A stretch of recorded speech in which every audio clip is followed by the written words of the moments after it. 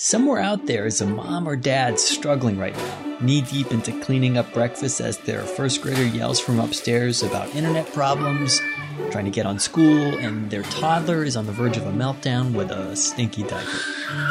If there was ever a time when you might feel like you can't do it all, it's now, during the pandemic. I'm here to say that's okay. And my conversation with Bethany Saltman is for you. What do you say to those maybe skeptics that might say we're paying too much attention to our kids? Come on. We're such a type A, get it right culture that we really lose track of how important it is to just delight in your life and to delight in your life with your child. In some ways, Bethany's just an average mom. But she's also a mom that for much of her life questioned if her mother ever loved her. And in turn, she questioned a lot about her own parenting. Bethany's a writer, and she became obsessed with a woman named Mary Ainsworth. I mean, really obsessed. Mary Ainsworth was a pioneer in the psychology of child development. And she came up with a procedure to systematically study how attached a child is to his or her caregiver. This is in the 1960s. Now, terms like secure attached, anxious attached, avoidant attached are tossed around pretty commonly if you eavesdrop into consultations with child psychologists and counselors. And the key to this diagnostic label is that attachment is, bar none, the most researched area of psychology. It's bedrock. And it predicts mental illness and stability in adulthood. Attachment is if you can receive your child when the child asks you in a time of stress. And the way that we are able to do that is that we need to be able to receive ourselves.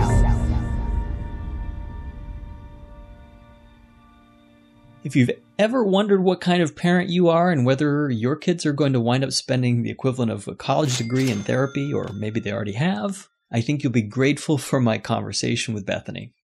Her journey as a mom and her book, Strange Situation, A Mother's Journey into the Science of Attachment, is a gift to every parent who, like me, has been bombarded by well-intended advice about how to be the best parent in the world. So, yes, this is, I think, going to soothe some of those anxieties.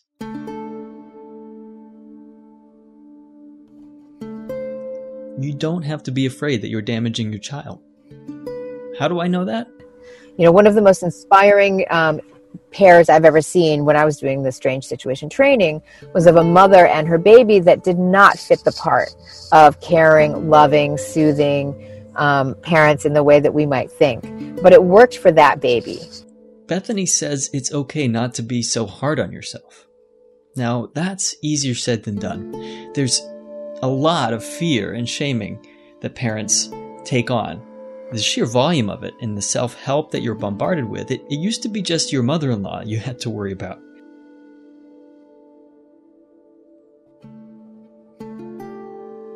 It's refreshing to hear Bethany tell us we don't have to be perfect parents to be the best parents. It's totally messy. It just has to be good enough. Such a good message from Bethany. I really want to make sure that people, particularly women and mothers, get the message from me specifically that this is not about doing it a certain way, following a checklist of behaviors, having to look a certain way. It's really about connecting with yourself and with your baby in a way that makes sense for you guys.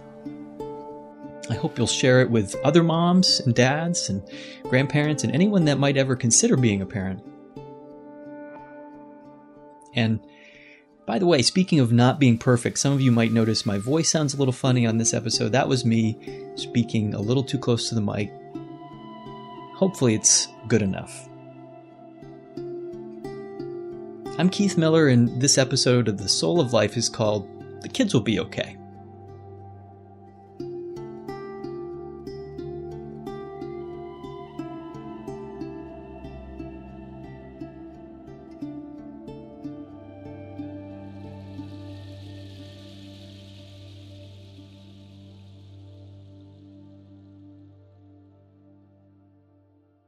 I'm Keith Miller, and my podcast, The Soul of Life, is here to help you remember who you really are.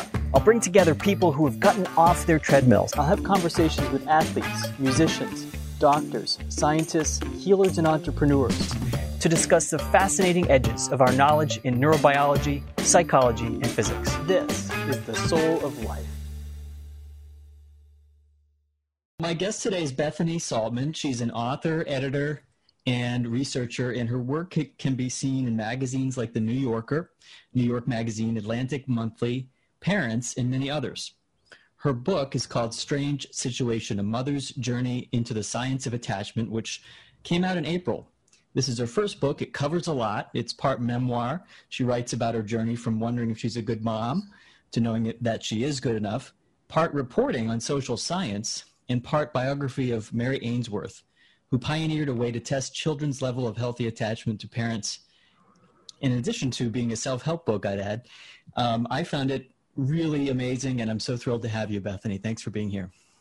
Thanks so much for having me. Certainly.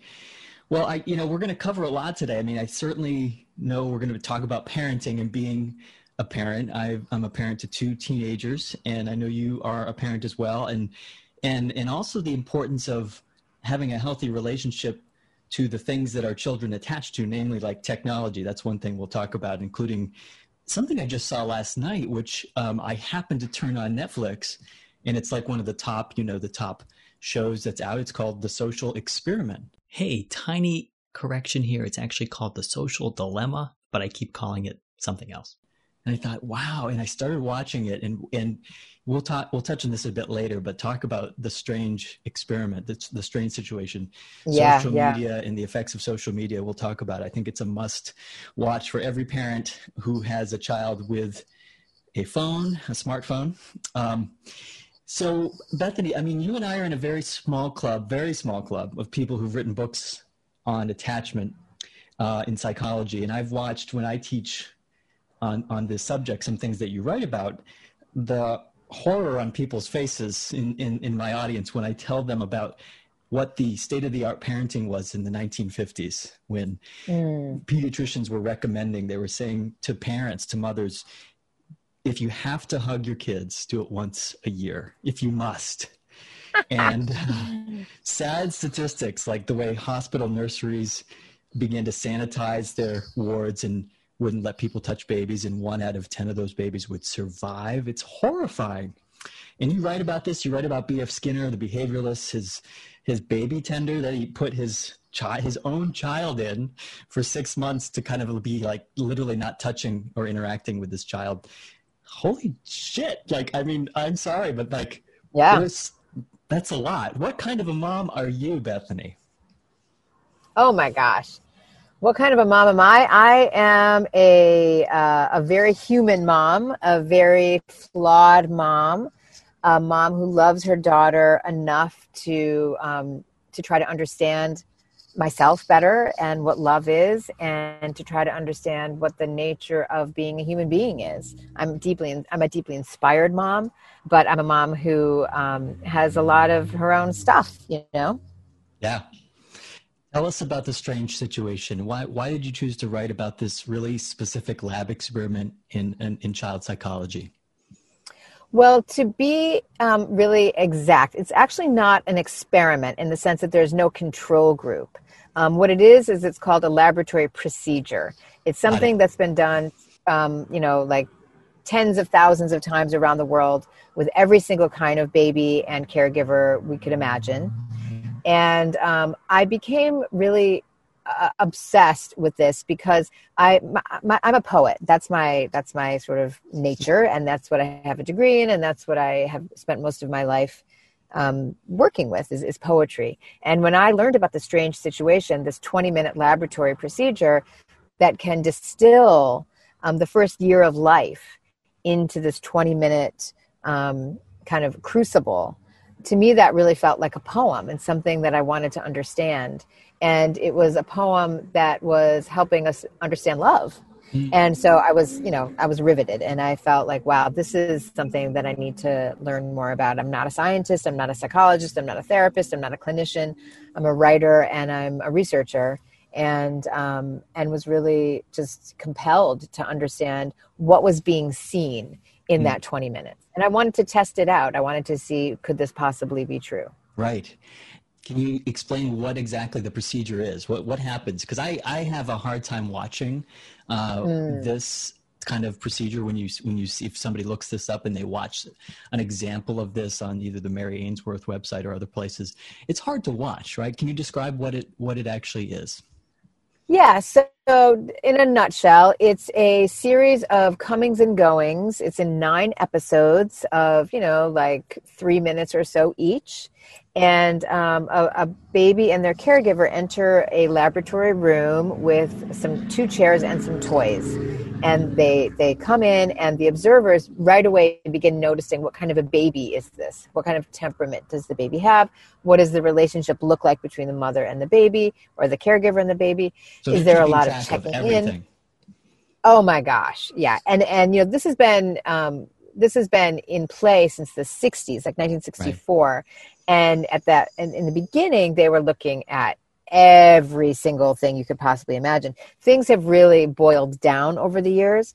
And so we're looking at the first episode, we're looking at temperament and what kind of a baby how this baby seems to express him or herself.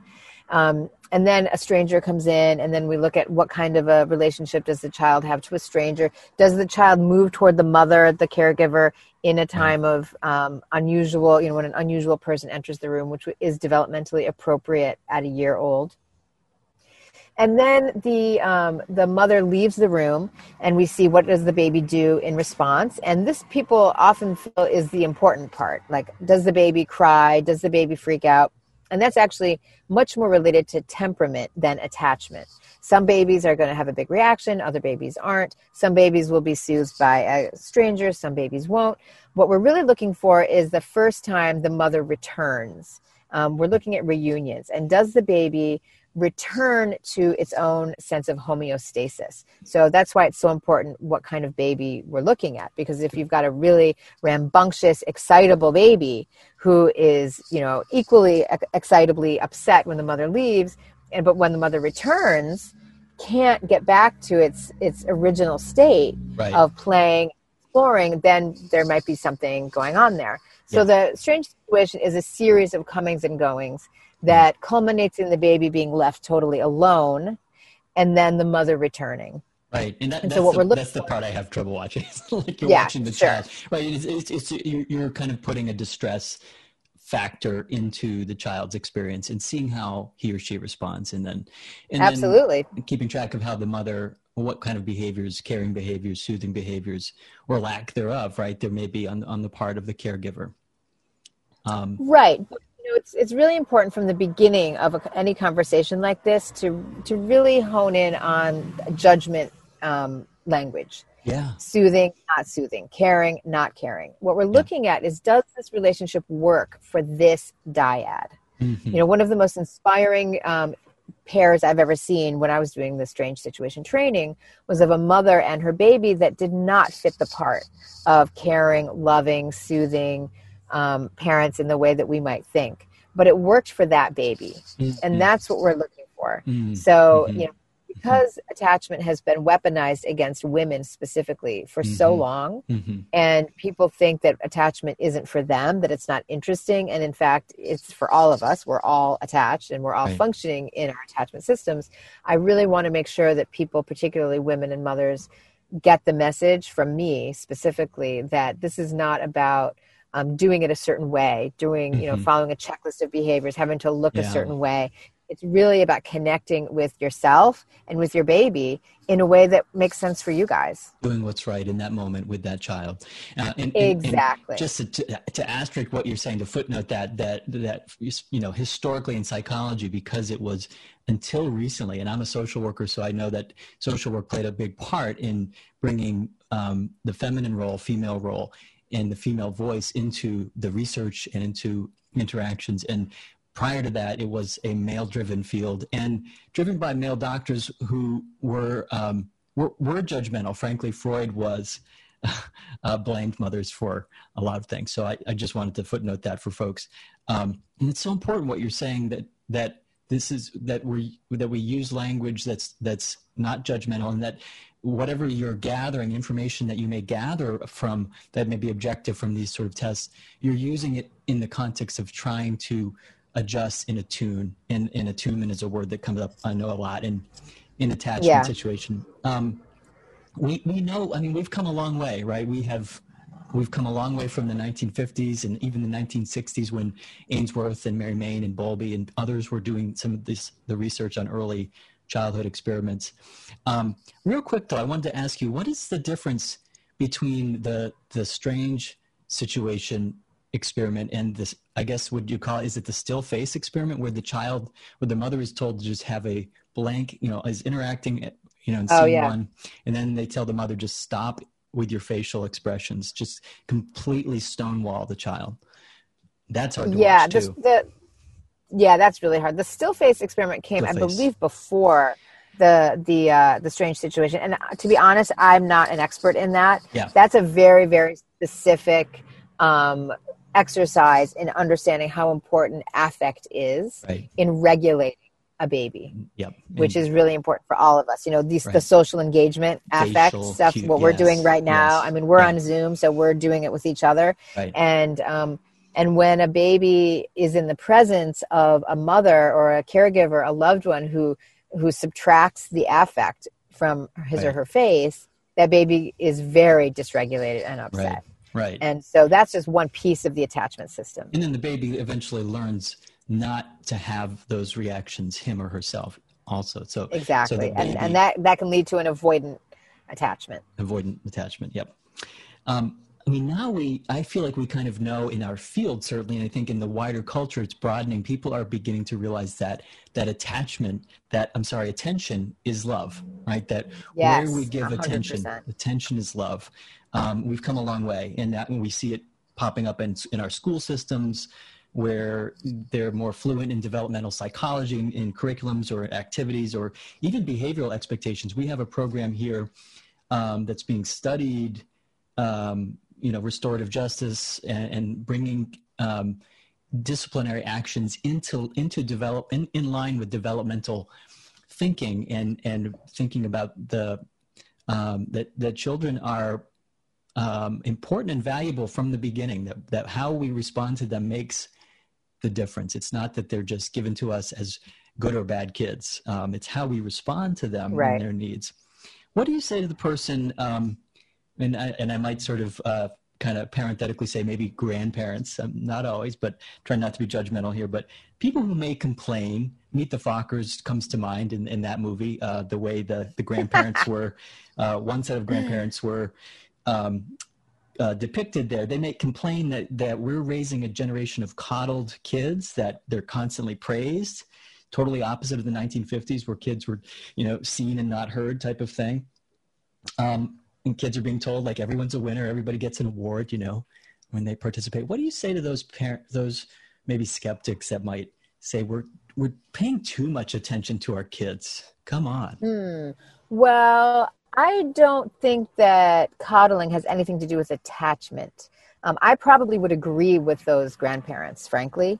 I am not a fan of praise for praise sake. I'm a pretty tough mom.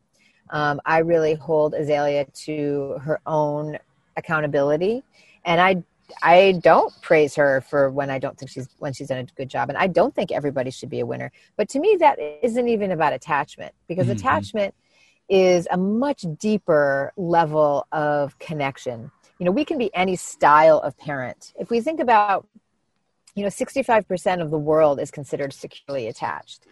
And if you consider how, the level of diversity within that sample, 65% of the world's population. It is securely attached? That sounds big. Is securely attached. Wow. That's big, yeah. Wow. And so, we haven't, of course, tested every single person. This is an extrapolation based on research. Sure. So, in other words, whether you overpraise or underpraise, screen time, no screens, organic food, not organic food, sports after school, watching TV after school, these are all kinds of life choices that may or may not relate to one's attachment system, but that's not really what attachment is about. Attachment is if you can receive your child when the child asks you, in a time of stress. Right. And the way that we are able to do that is that we need to be able to receive ourselves. So this is not some kind of esoteric, therapeutic approach, because again, 65% of us are securely attached, and we're certainly not all in therapy. Yeah. It's about a sort of intrinsic, element of who we are that gets passed down generation after generation that simply pays attention. When Mary Ainsworth did her first study in Uganda, 65% of those mothers, she found them to be securely attached. And these were women who were just like, by their very nature, kind of interested in their kids. They're what Mary Ainsworth called excellent informants. They could tell her, about their potty training, which happened at 5 months, by the way. Wow. What they liked to eat, where they slept, who they liked best in their family. They just paid attention to their children, and they liked them. They delighted in them. Mm-hmm. It's so simple and it's so primitive and basic that, to me, the generation thing, the grandparents thing, that's always going to be the case. We're right. always going to be changing the way that we, quote, do things. But this never changes. In order to be a securely attached individual, you must grow up in an environment where you're the apple of someone's eye. And ideally, it's your parents. You're listening to the Soul of Life podcast with me, Keith Miller. Every week I bring you a new episode that hopefully inspires you to reflect more on who you are and who you want to be in this rapidly changing world. If this time we share together moves you somehow closer to who you are or lights up parts of you that have been unplugged, I want to hear from you. And please share the love. Take a moment to find the Soul of Life podcast in the social media where you hang out on iTunes, Facebook, Instagram, or YouTube, and let me know who you are. I often say it's sort of the idea that you had somebody where the lights were on and somebody was home. Like when exactly when well needed, said. Yes. When you needed something, when it really came down to it. That's exactly right. Somebody was paying attention and engaged and That's interested. Exactly right. And I think you say this so many times in the book. You say it without saying it, I think, but it's because you spend so much detail courageously. And I have to give you real credit for doing this, just putting yourself out there and speaking about your own, judgments that you carry from your own childhood and about who you might be as a mom. And who are you as a parent? Like, are you a good mom? And you really say so often how it really matters how you adapt and how you change and over time, that you don't get it all right. Yeah. There's no way we can get it all right as parents. No way. No way. Those of us who do struggle with anxiety, or anyone that likes things to be a certain way, when you have a kid, you realize, whoa, this is like, off the charts, a perfect recipe to test those parts of you that may be anxious if things aren't going quite right, because kids are lords of chaos. Exactly. And coronavirus. No. Oh my gosh. Yeah. So it's tough. Yeah. Tell me about delight. Well, delight was what Mary Ainsworth found was present in securely attached relationships. And to her, it was a technical term, a scientific term. And it's something that she looked for. And, it's the kind of thing that, we all know what it is, but nobody expects it to do anything very magical, because it's just, something that we delight in things. Like, for instance, Azalea is 14 years old now, so we can do a lot of fun things together. For instance, watch Real Housewives of New York and Beverly Hills. I am a Real Housewives fan, and it's trashy as heck, and it's certainly not like very wholesome for her to watch, but we delight in it together, and we have these incredible conversations about Mean Girls, about relationships, about body image, about plastic surgery, about fashion, about sex. I mean, lots of connection. Oh my gosh, it's amazing, and we are delighting in that together. And, we're such a type A, get it right culture that we really lose track of how important it is to just delight in your life and to delight in your life with your child. And that it doesn't have to be this, perfect,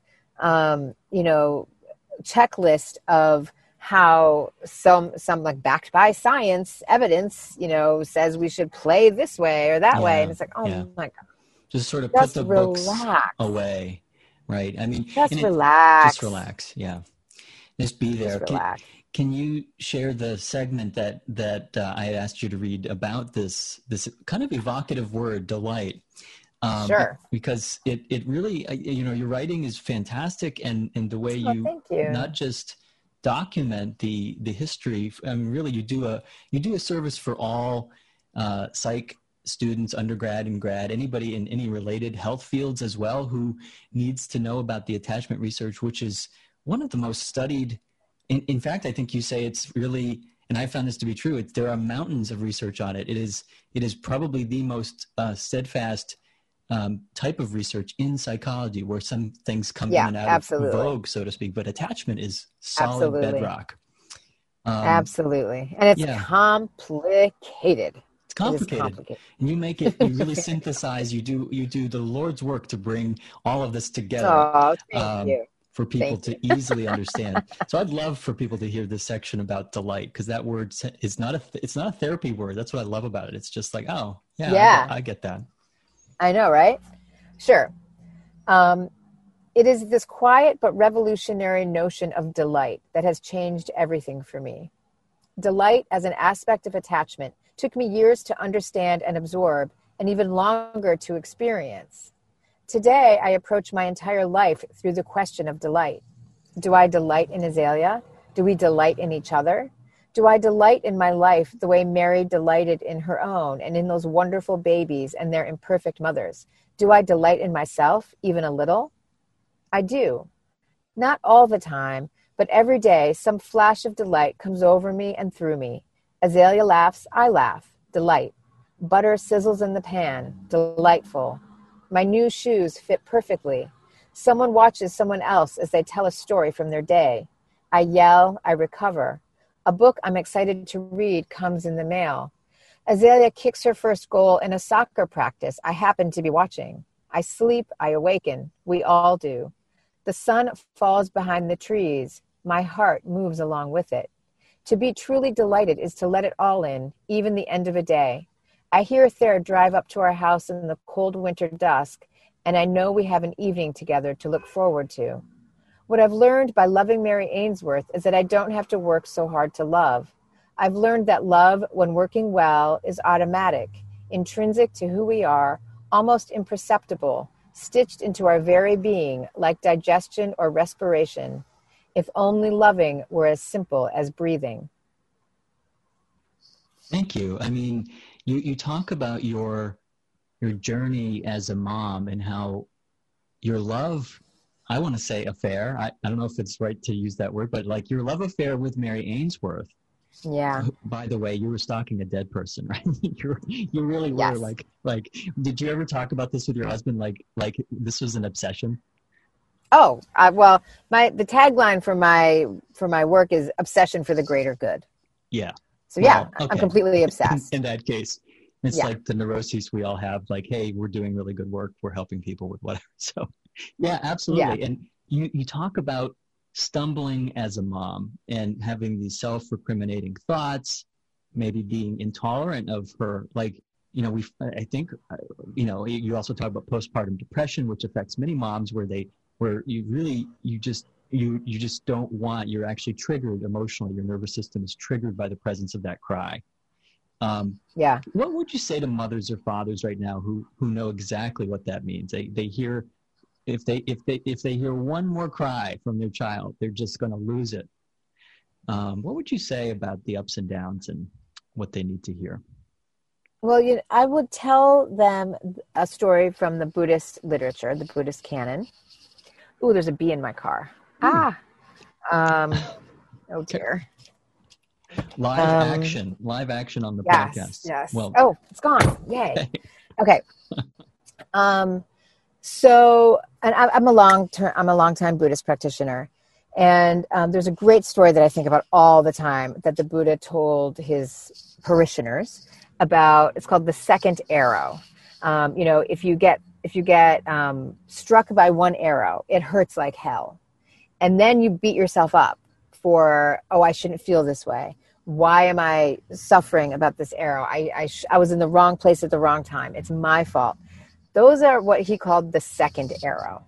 And the way I think about this is, let's not puncture ourselves with the second arrow by beating ourselves up from the difficulty that is arising in that moment. And if my practice has taught me anything, it's about the power that comes from actually being with the pain as it arises. I know that sounds crazy. It's not masochistic. It's what else can you do? Like your body feels like it's on fire when the baby cries, and you've tried all the things of like getting support, getting a babysitter, all those sort of practical matters to help yourself. And if you're the one trying to avoid the feelings that you're having, makes it so much worse. Right. It's the avoidance that causes the pain.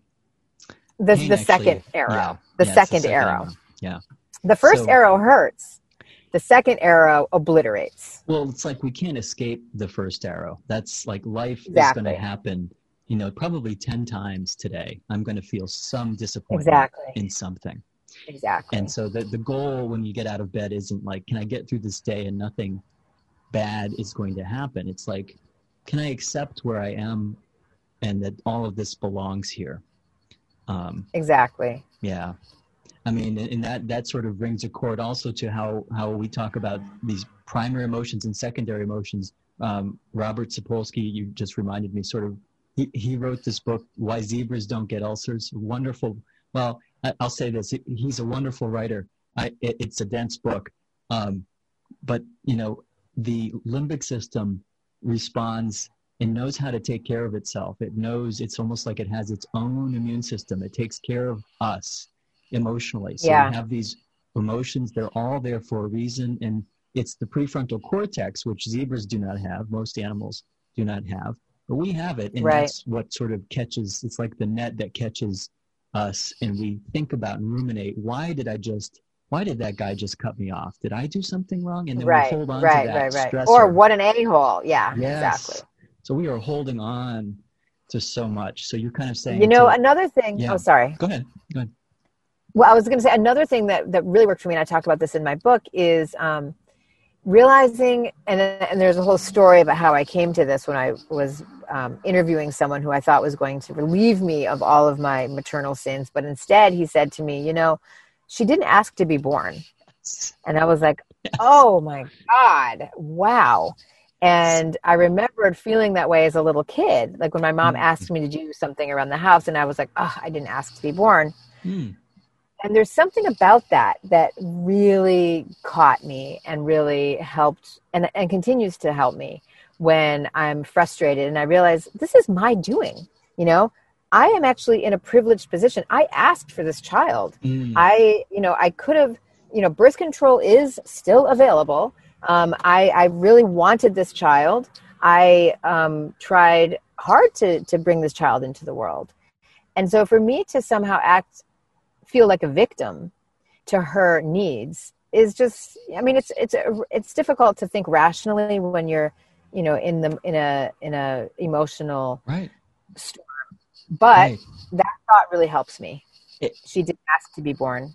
So you're sitting there, and this is John Kabat-Zinn, by the way, for people, right? Yes. This is who you're interviewing the preeminent sort of grandfather. I asked him one time when I met him, I said, is it okay if I refer to you as the father of mindfulness in Western medicine?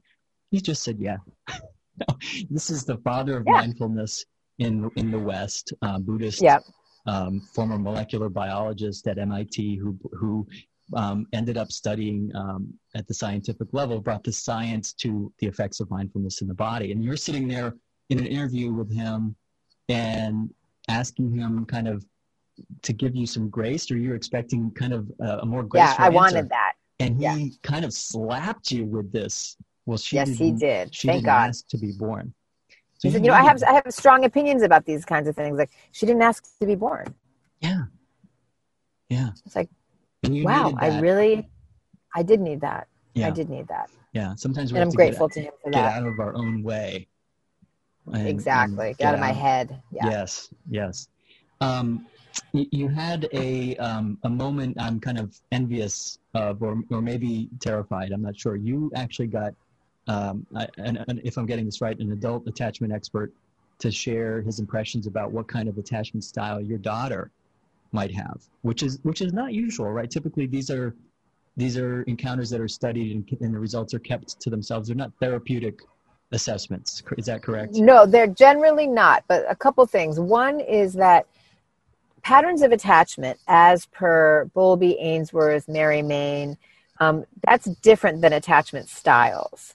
So the attachment styles work that you just referred to, that's usually done with a self questionnaire. Right. So you can find out your attachment style. Mm-hmm. That comes from the classical attachment work, but that's not what I studied. Got it. So attachment styles is different.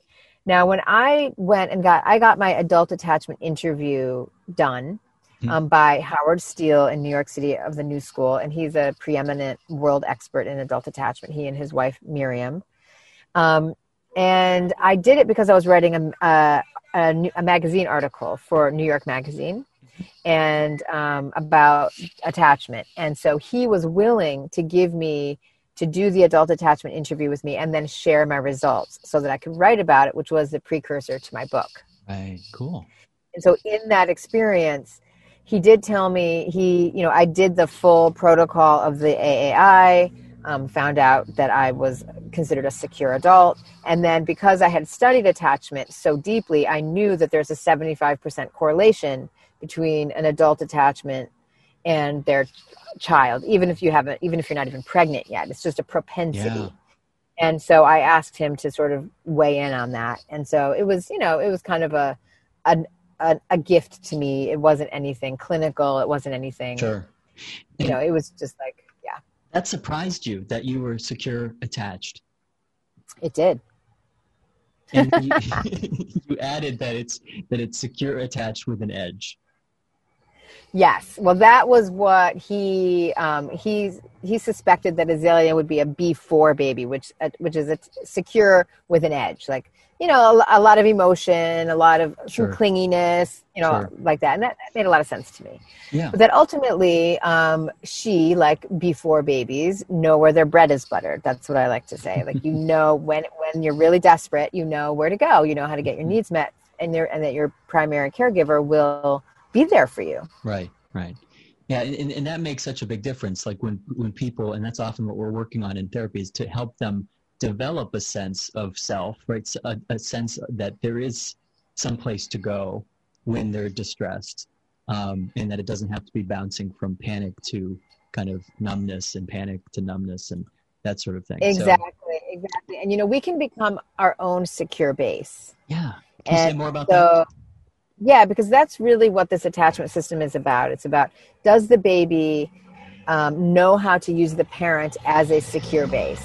And that's why I wanted to, from the beginning, dispel a lot of that more judgmental language, because it can look a lot of different ways. Mm-hmm. Trust me. It is not, and I've looked at lots and lots of these videos, and I've seen many, in person. It's not, the sort of white bread vanilla parent-child experience that some of us might be expecting. It can be pretty security messy. comes. It's totally messy. It just has to be good enough. Yeah. Our systems are so much more forgiving than our type A, get it right culture could ever imagine. Right. And that's because in my personal opinion, it's because we're disconnected from spiritual life. We're disconnected from magic. We're disconnected from a kind of mystical experience. We need everything to be so laid out. This is, again, going a little bit off topic, but to me, this is what happens when we live in a patriarchy. Things are very defined in a specific way. It's a violent kind of rigidity. And we are trying to understand attachment through a patriarchal lens. And it's not like that. It's a very whole, it's a complete, profound, human experience. Sure. And I think everybody can relate to the transactional sense that they have. Even if someone's listening and cannot relate to what you're saying about it being a patriarchal context, but transactional, that people understand. Yeah, that's a good. Yeah. That there is this sense of I'm with you because I need something from you, and that we at the end of the day we all need, whether we're cats and dogs, we all need a place to come home. Yeah. And where it's unconditional and everything's okay just as you are. And you mentioned spiritual connection. That's one of the big reasons I started this podcast, after discovering that, part of the rapid recovery for me from a form of depression was just simply remembering that I am connected to God in some way, and I, not in a religious way, but having run away from that, from a religious upbringing, and just remembering the stories and the mythology and the what's the word you use, magic. Yeah. That there are things we don't know, and that there are mysteries, and that those are wonderful opportunities for us to experience life.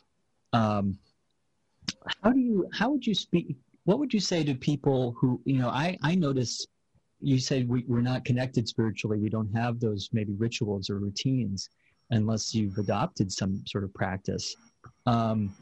We are connected, whether we want to be or not, to these things, right? Yes. Like this black box, this black screen, black mirror is omnipresent. And so I wanted to mention the Netflix, like I said at the beginning of the show, the Netflix documentary, which really brings forward a lot of the founders of Silicon Valley, a lot of the founders of Google, Facebook, people who were early engineers who ended up saying, this doesn't feel right to me. We are engineering ways for people to be addicted, not just to use their phones, but to be addicted to them. One of the things that makes my heart stop, literally, just as a parent, and I don't know about you when you see this, and again, not trying to be judgmental, like I have done this, I have, we have to cook dinner, we have to get a phone call, and we're ignoring our kids. It happens. But to the extent that it might happen over and over, and you may see somebody on their phone and the kid is right there, or even kids walking down the street talking or chatting on their phone, not making eye contact with anybody. What can we say to encourage parents about this? Is there anything that the attachment research says about this that you might extrapolate to how we use technology? Well, as you're probably picking up, I like to begin every single conversation with a de-shaming of the whole experience. Because when we feel shame, when a mother feels ashamed of her phone use, she's going to use her phone more. Yeah. And so that's just a fact. And so, to me, I enter these kinds of things with the notion of delight, and to remind us, myself included, that our kids can be fun, and to try to connect with why we had them in the first place, and to not think that, delighting in our kids needs to be this like big experience that we have to work really hard at and research and, yada, yada, yada. And so to just sort of simplify the whole experience and to de-judge, stop shaming, one another for their phone use. And we're all doing it. And we all have a huge empty void, like that's human nature. Now, a secure attachment is going to make it so that you might be able to regulate yourself in that a little bit better. Right. You might be able to regulate yourself a little bit better when you say no to your child, if you're securely attached. And back to the question of coddling, I think that we are coddling our kids. And part of that is saying yes to technology all the time. Mm-hmm. Right. And we're afraid of having unhappy kids.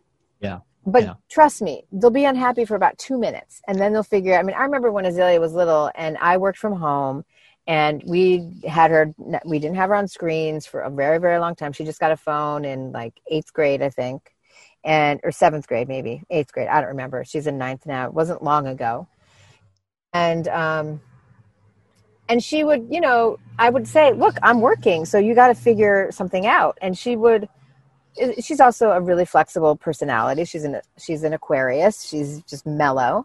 But, she would get a little frustrated and want me to play with her or, do something to make her, to entertain her. And it wasn't happening. And she figured it out. She is to this day, the most imaginative kid. She still plays at 14. She has a collection of wigs. She goes into character. she's a very, like of the moment kid too. Don't get me wrong. She loves TikTok. I just got her an Instagram account. So she's not, in some kind of like extraordinary thing, but those early years of saying no. Right. Were the best thing for her. It really stimulates more creativity and it really does. Screens for little kids is just bad. Just don't do that. I think the research is pretty clear about that. That the brain needs in the young brain, the young child's brain needs social cues and social interactions and for sure, facial expressions, and the screen just does not give that. What is do you want to wade into a thorny question with me on polyamory? Sure. Oh my God, polyamory. Yeah, we I don't know if we'll make anybody, we may not, we'll make somebody listening will be unhappy no matter how we discuss this, but anything that your studies, of the attachment research would say to what could be going on with those of us who are seeing more fluidity in how adults are attaching, or I guess we could say mating. People who are really not interested in marriage. This is not a new thing. This is something that happened in the 60s, right? We all know that. But someone says, the idea of marriage is tired. I'm secure, attached enough to not settle for mating in captivity. I'm going to be poly. And there's a book out called, I don't know how recent it is, but it's sort of a classic in the polyamory literature called The Ethical Slut.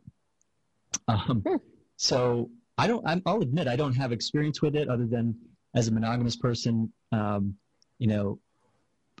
for 20 years with the same person. So what's your sense about that? Is there any sense about, can a person be secure in relationships where they are having multiple partners? Well, there is research on it, and I talk about it in the afterword of my book, that there is, consensual non-monogamy. There is a very strong theme of adults' attachment security. That when people are secure, they're more able to tolerate things like that. Right. So there's nothing definitive. It's a pretty newly studied, a little subject area. But so far, it looks pretty good. It looks like people who are doing that successfully are pretty secure. And I mean, you can see why. You'd have to be. Yeah, there are ways to juggle, so to speak, right? You more inputs and more potential people to keep happy and juggle, but some people that certainly they may be built for that, right? And kind of reminds me of what you said earlier. Like some parents, you may look at a parent and have judgment. We all do, right? Sure. And we get triggered about something, and we're not in their shoes. Exactly. So some people are built for certain things and you may not be built for that. I mean, if you think about secure attachment as a secure base behavior, personally, I have no interest in polyamory because I am too busy. For me, a monogamous relationship is so wonderful because it provides that secure base for me. And what I want to go out and explore from that secure base isn't more sexuality, isn't more relationship. It's, life of the mind, it's thoughts, it's books, it's relationships, friendships and family and things like that. That's me. Right. But for other people, that secure base might be like, oh, now I want to go explore like being a dom or, whatever. And like, sure, I can totally see why that could be the case if you really do have that secure base. Yeah, for them, it may be the doorway to exploration. Absolutely. Fact. Yeah. Or it could be that they're, just shooting themselves with arrows left and right. Yeah, it could create a lot of pain and suffering on the other hand. Oh my God, I cannot imagine. Yeah. Absolutely. Well, I can't say it enough. I think people should get your book. The name of the book is Strange Situation, A Mother's Journey into the Science of Attachment. Thank you, Bethany, for joining us. I really appreciate it. Tell people where they should read you besides going out to get your book. What other things can they look for? Where can they find you?